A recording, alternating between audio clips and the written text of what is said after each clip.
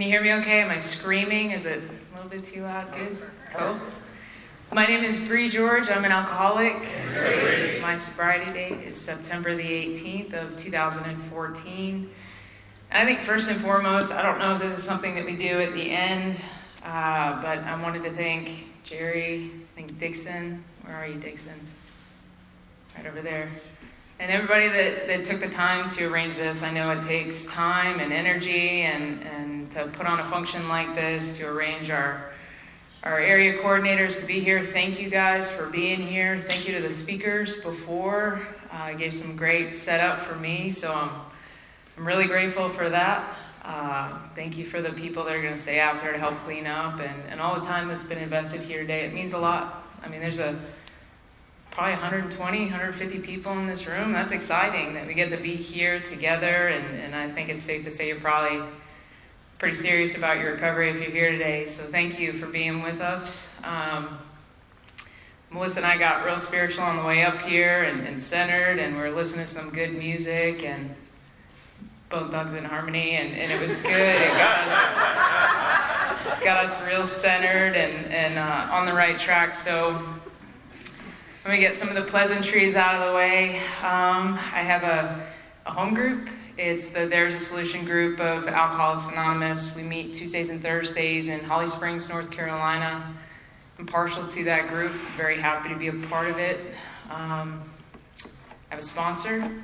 I've had some great sponsorship throughout my sobriety, and I do the best I can to work with other folks in the program too. So what I'm going to do a little bit today is tell you a little bit about what brought me to Alcoholics Anonymous, what that journey has looked like since I've gotten here. So I'll just kind of dive right in, qualify myself a little bit. So I grew up in a really loving home. I had a mom and a dad, older brother, older sister, and we didn't really want or need for anything. We had, all of our needs were met and most everything that we wanted. Just good structure in the home, good values. We went to church on Sundays. We would pray before meals together, pray before bed. And I remember growing up with an idea of what faith looked like. It didn't exactly hit my heart when I was young, but I remember believing in God as a kid. And I'm going to keep an eye on the timer back there. So not much drinking in the home. I can't say that anybody in my immediate family is alcoholic. There wasn't any difficulties inside my home.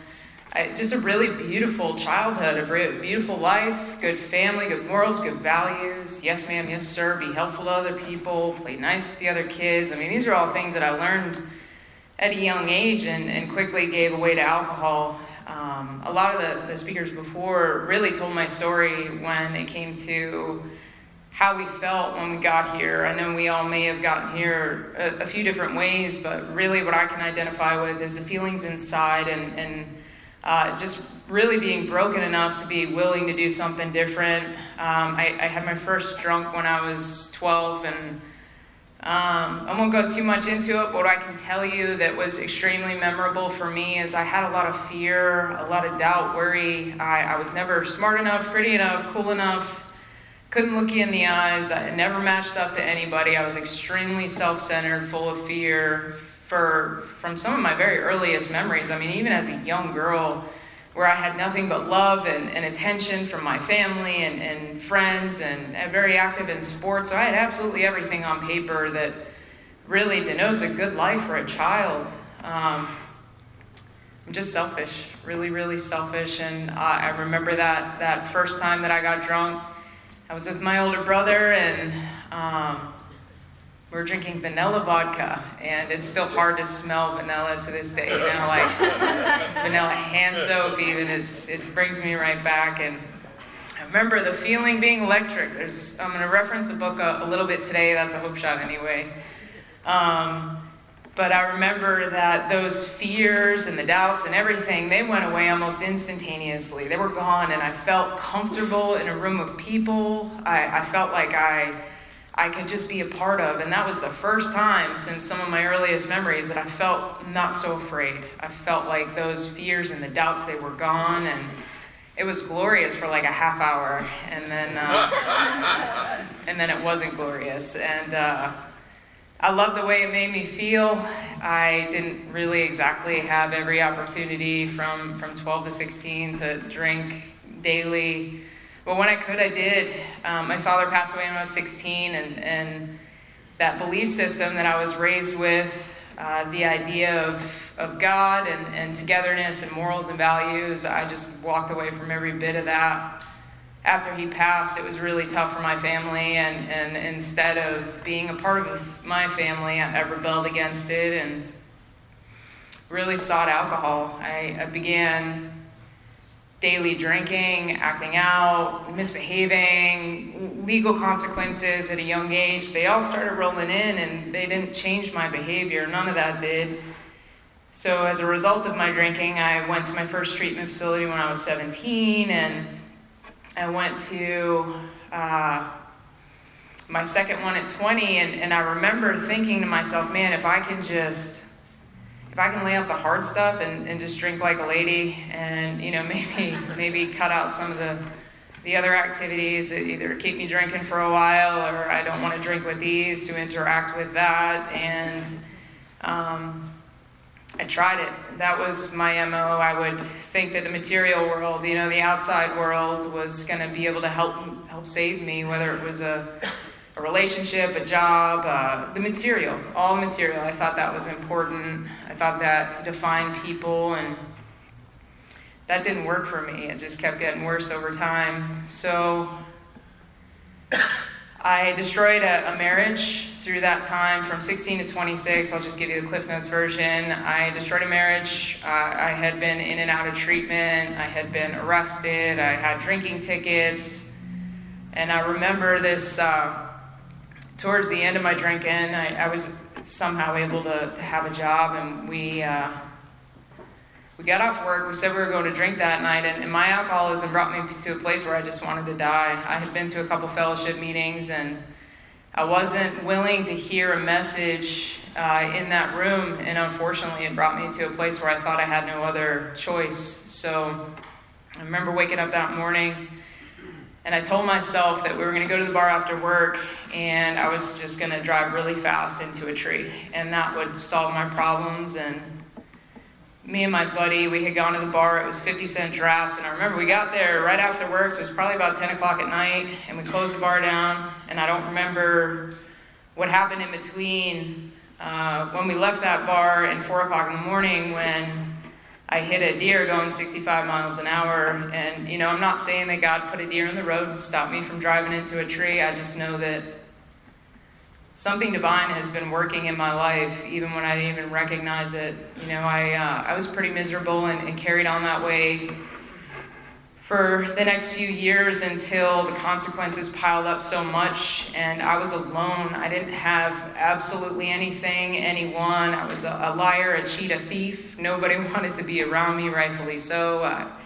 I would steal absolutely everything from you, and I was really angry and violent when I drank. I was not a good time. I wasn't fun to be around. I thought that, drinking and going to the bar or going to a house party and getting into a fight, that's how people drank. But I came to find out after getting sober, that's not how it's supposed to go. And so towards the end there, I had given away absolutely everything, like my morals, my values, all my family, all the relationships. I had nothing. So I figured, I'm gonna drink myself to death here and be done with it after that. So I knew that I had some legal charges, and I figured I'll just run. I'll just run until I can leave this earth and die that way, because I just was unwilling to accept any kind of help. So the last 6 months, I downgraded from living on friends' couches to living in the streets, and I was walking barefoot up and down this road, back and forth from this mechanic shop that I was living in with somebody who drank just like I did and behaved just like I did.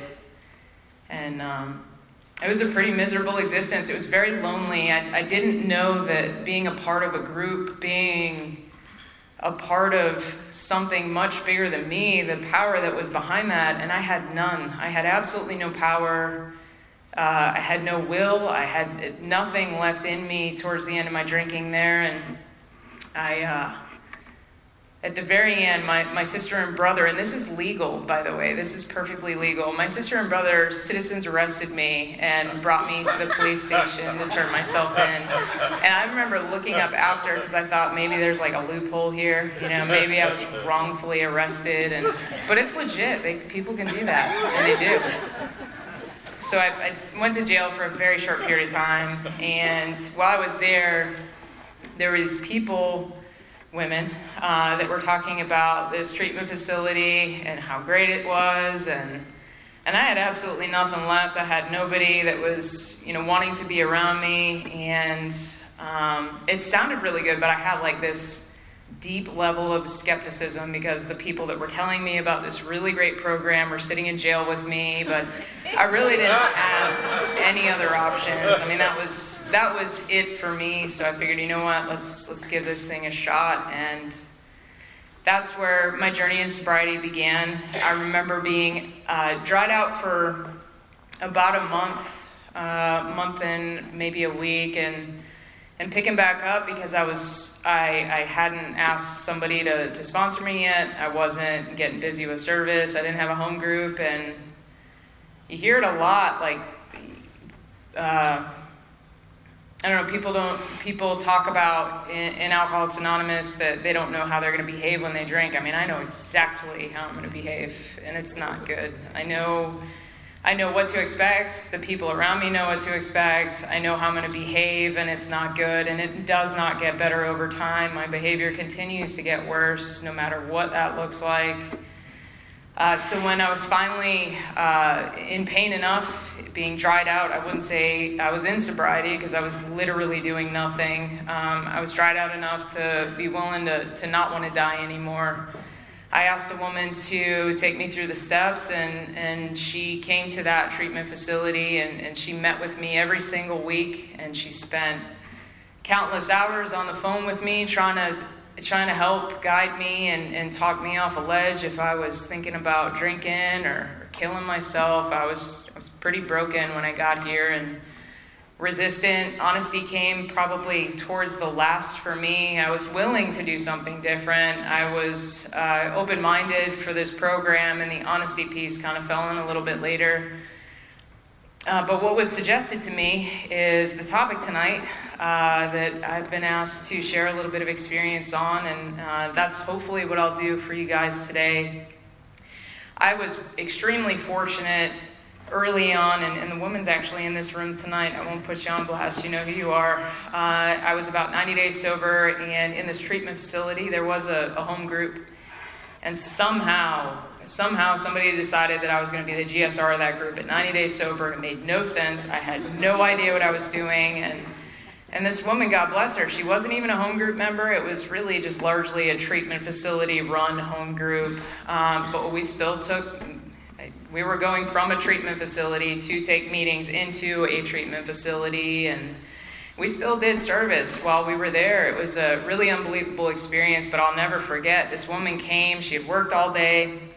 I never forget the very first district meeting I ever attended. It sounded like a foreign language. She came, she picked me up from the homeless shelter I was living in, and drove me out to the other side of Raleigh, and she talked to me, and she was kind to me, and made me feel comfortable. I remember that's when I started to feel like, man, this is pretty great. People are really amazing here, and they want to be helpful, and I can see that she can relate to me on experience, and her life has drastically changed, so maybe there's really something to this. And that was one of the first examples, aside from sponsorship, that I started to see a real power in Alcoholics Anonymous. And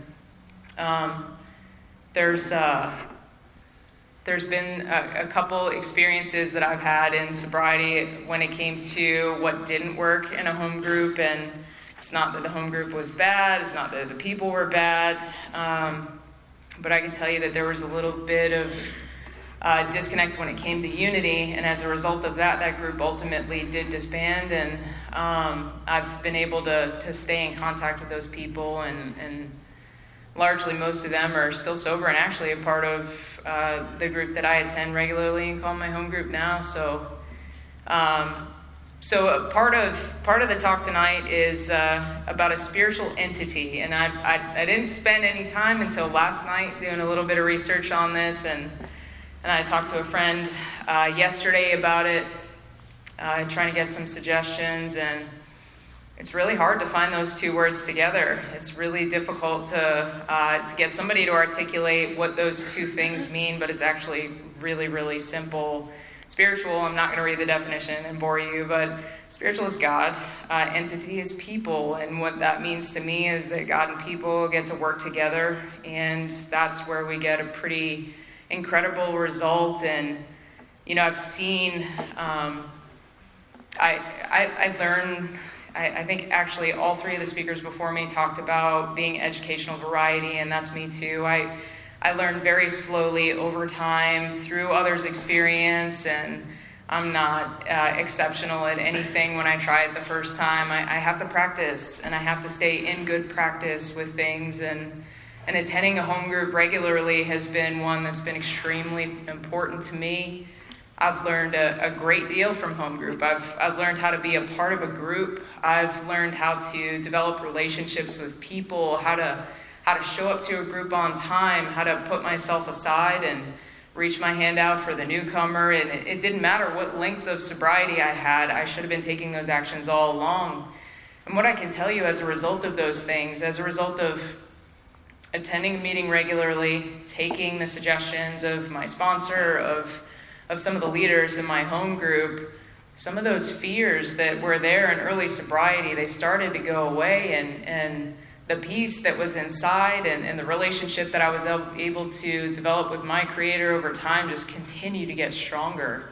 Being involved in service commitments and following through. I mean, these were things that I never did when I was drinking. And, unity was something I didn't exactly have when I was actively drinking, and I wasn't a part of a group there at the end. I wasn't a part of anything. I was just me, and I wasn't a good time. It wasn't fun being alone, and I started to really connect with people and build those relationships and get to meet fresh faces at my home group and remove a lot of the fear. I was terrified when I came to Alcoholics Anonymous. I was afraid that I wasn't going to match up with you guys. I was afraid that I didn't have enough God in my life, that you guys had much more a solid spiritual condition than I did. And what I did is I started following the leaders. I would watch them stand at the door and shake people's hands. I'd watch them give a genuine smile to people, and they'd ask me if I wanted to come to, bring a meeting into a treatment facility, and I would say yes. And hey, are we going out to dinner after? Okay, cool, let's do it. So I was able to develop some meaningful relationships with people in a home group, and as a result of that, I was able to sit in a business meeting and hear people different opinions and, not totally lose their cool on each other and be able to have discussion without there being argument. There has been some argument over the past couple years. I wouldn't say argument, maybe contention. There's been differences of opinions, if you will.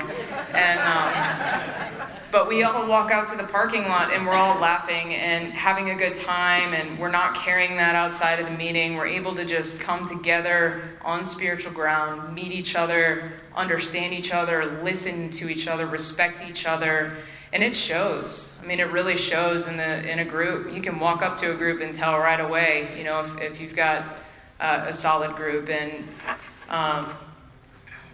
I've been blessed with that. I've made some mistakes. I'm going to tell you what hasn't worked for me at a home group and what I've learned, and I've been met with grace. I've entered into some discussion at home group that I absolutely had no business entering into. This was just 2 years ago. I'm even embarrassed to admit this. This is just a couple years ago. And we were standing out front of home group. It was a beautiful day. We were all standing in a circle, and we're having a political discussion that absolutely should not happen in a meeting of Alcoholics Anonymous. And I had a friend standing next to me who was not engaging in conversation, just politely listening, being an example to us all. And I turned to this person and I asked them if they supported a certain political candidate. And I was met with grace. I was shown how to react during those kind of experiences. What he said to me very simply was, "You probably shouldn't ask that question." But wait, he also said, "Ask me if I supported Nixon." I was like, "Did you support Nixon?" And he said, "You probably shouldn't ask me that either."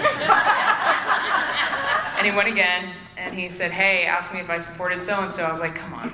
And he said, "Ask me." So I asked him, and I got the point. He said, "You probably shouldn't ask me that."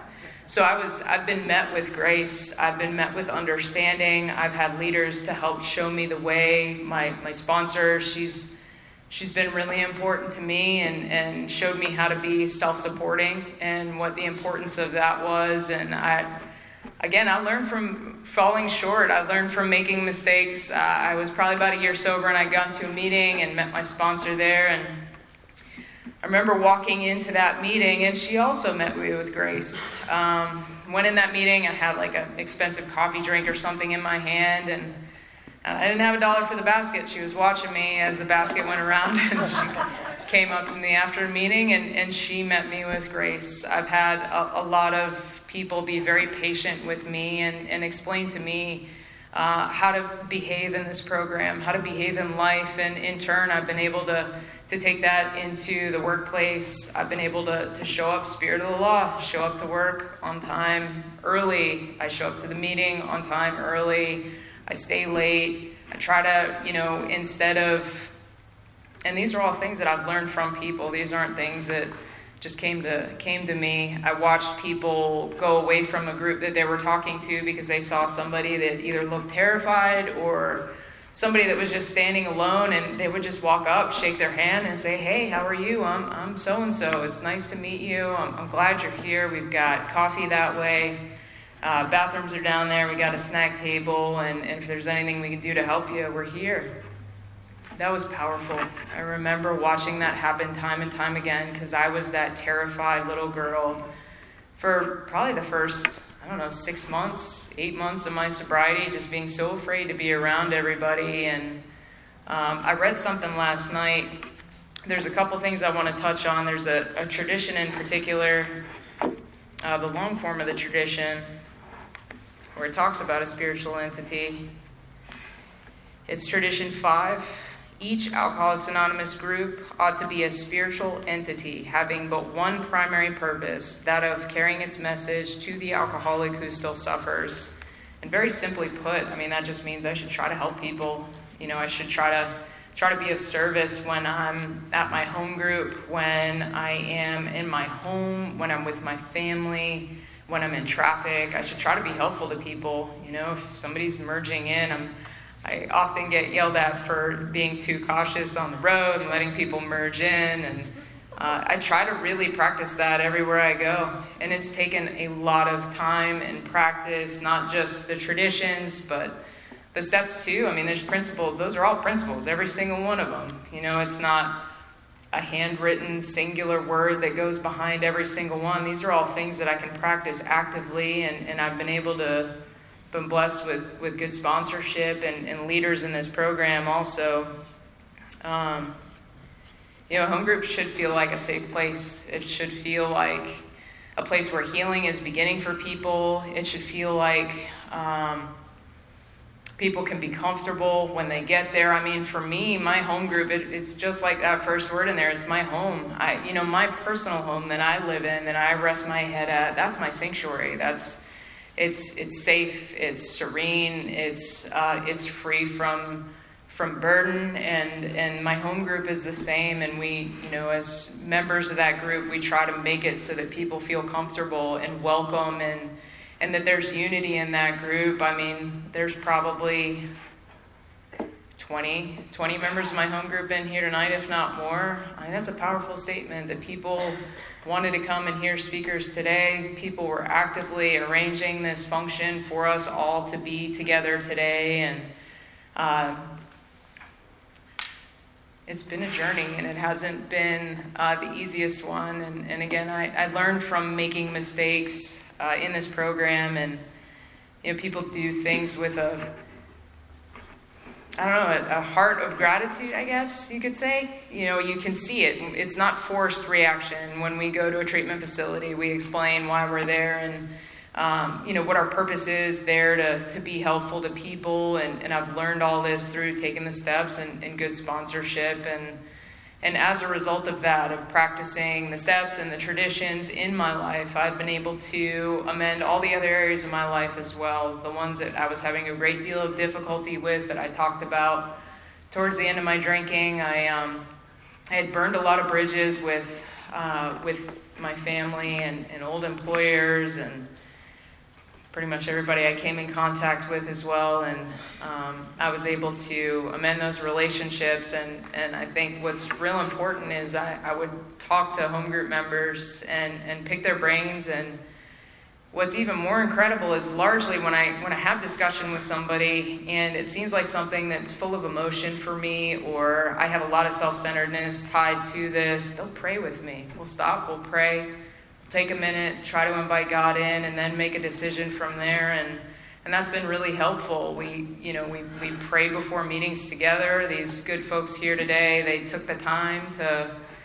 go in the back room, and I'm sure pray with all the other speakers before as well, but they took time out of their time here to make sure that we invited the Spirit with us, and I really appreciate that. So towards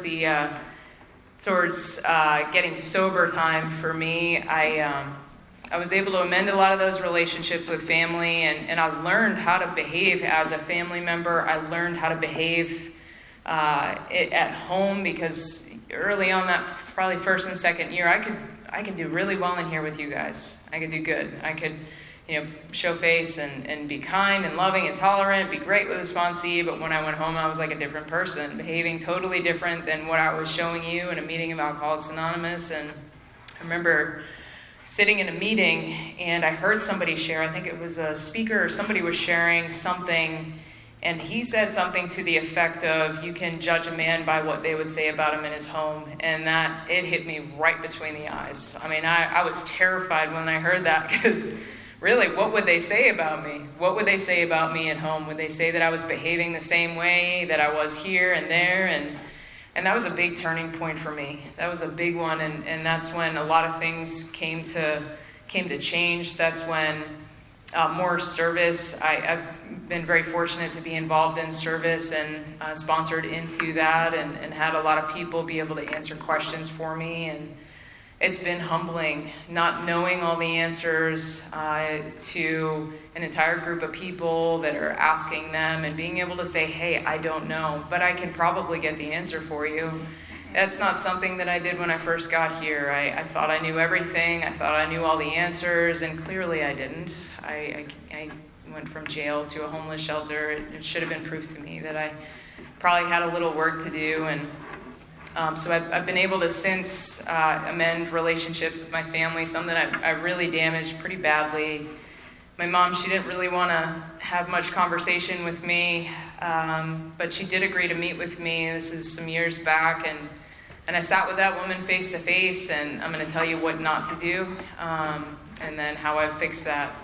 So I sat with that woman, and the book talks about we must not shrink. And I was still walking through some fear, and I was terrified of one of the questions that I knew inevitably she was going to ask during that amends, and it had to do with a lot of money, and it had to do with potential jail time behind that money. And so I sat with her, and she asked the question, and I lied to her in the amends. And I don't recommend that.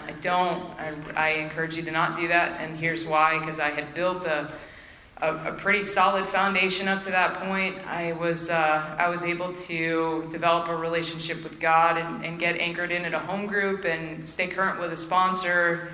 But the moment that I lied to that woman, I immediately was severed. I did not... a lot of those feelings that I had when I first came to Alcoholics Anonymous, they came flooding right back, and it was not a good feeling. So I remember calling my sponsor. It was either that same day or that night. I'd gone to a meeting, and I did not feel very good. That's to put it lightly. And I remember calling her, and she made a suggestion to me that I should probably, I was totally honest, I laid all the cards on the table. I told her absolutely everything. She said I should probably fix it right then, in that moment, if I wanted to stay sober. So I did that, and I've learned over time the importance of being honest, and it wasn't always the easiest thing for me to do, whether it was fear-based, fear of what you think of me, fear of what the outcome's going to be. Am I going to get something that I really want? Am I going to lose something that I have? I tell you, it's really beneficial. My home groups helped me to walk through a lot of fear, walk through a lot of doubt, insecurity. I used to be terrified to get up in front of a group of people, and not only that, I wasn't the best reader. I couldn't really articulate my words, and they knew I was scared, so they would ask me if I would read How It Works, and ask me if I would read the traditions, and I feel like for 4 months straight, I was like, as soon as my face was at the meeting, I was reading, and my voice would shake. I would feel like I was going to cry, but I still walked through it, and those people told me after that, they couldn't even understand how it works, because I was struggling so bad, but they told me I did a good job, and encouraged me, and there's a lot of love. I learned how to be a part of a group, and just a small part of a group, not the center of the group, not on the outside of the group, just a small part of a great whole. And I'm really, really partial to my group because it's really helped me to be able to remove self, be able to be a part of that group, to not doubt so much, to not be so fearful. And I've been able to attend some other out-of-town groups that are in this area, and I know that there are some really great groups. I see a lot of familiar faces in here tonight. And then I think one of the last things that I'd like to talk about... Stand by.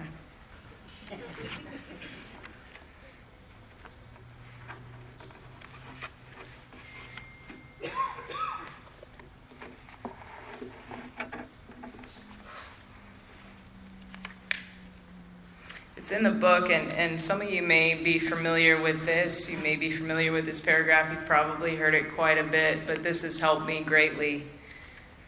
As we go through the day, we pause when agitated or doubtful and ask for the right thought or action.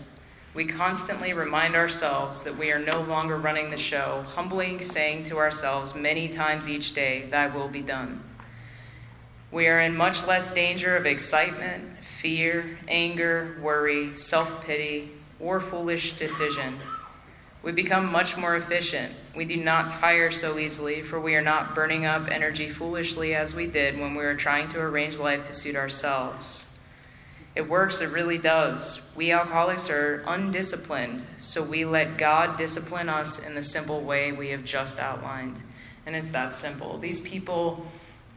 they don't have any more power than me, than the book talks about. But what I can tell you is these people have had deep and effective spiritual experiences, and it shows. Their behavior, the way that they speak, the service that they do, the unselfishness of them, and I've really tried to follow these people and their example, and in turn, I've been able to develop a relationship with God that I never thought possible. I came in here deeply opposed to believing in faith. I came in here very closed off spiritually. I didn't exactly buy into it. There's a part in the book where it talks about, I'm going to butcher this, I'm sorry, but it talks about you watch his face rise when you speak of alcoholism and all its ramifications, and then his face falls when you speak of spiritual matters, and that was me. But I've been able to, over time, through service and great sponsorship, a really amazing home group, develop that relationship with God, and it's not something I've been able to do alone. I hear God working through other people. I see God changing people's lives, and the book talks about reuniting homes. I got to see this all around me. People's lives were changing. Change was occurring. And there was a power here that I knew was truth. And I knew that I knew that it was possible for me to, and it did come about in my life, and as a result of that, I don't think about drinking today. I don't think so much about me. I'll close with this kind of towards the end of closing. I heard something, and don't coin me here. I don't know if this is true. I don't know if this is accurate. I don't know if this is scientific fact, but I heard somewhere that human beings think of themselves upwards of 1,000 times a day.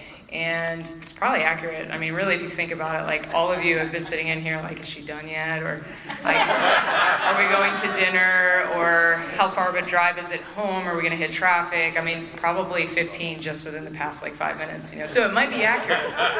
It might be. That 1,000 is probably pretty accurate. But if we can take just a little bit of a chunk out of that 1,000, if I can just take maybe 20 actions or 25 actions each day to try to be helpful to my home group, to my home, at my job, with my mom, with my family, I think that I'll probably be in pretty good shape. So I am going to end just a little bit early. I don't want to ramble. I don't want to do the end. So thank you guys so much for having me here.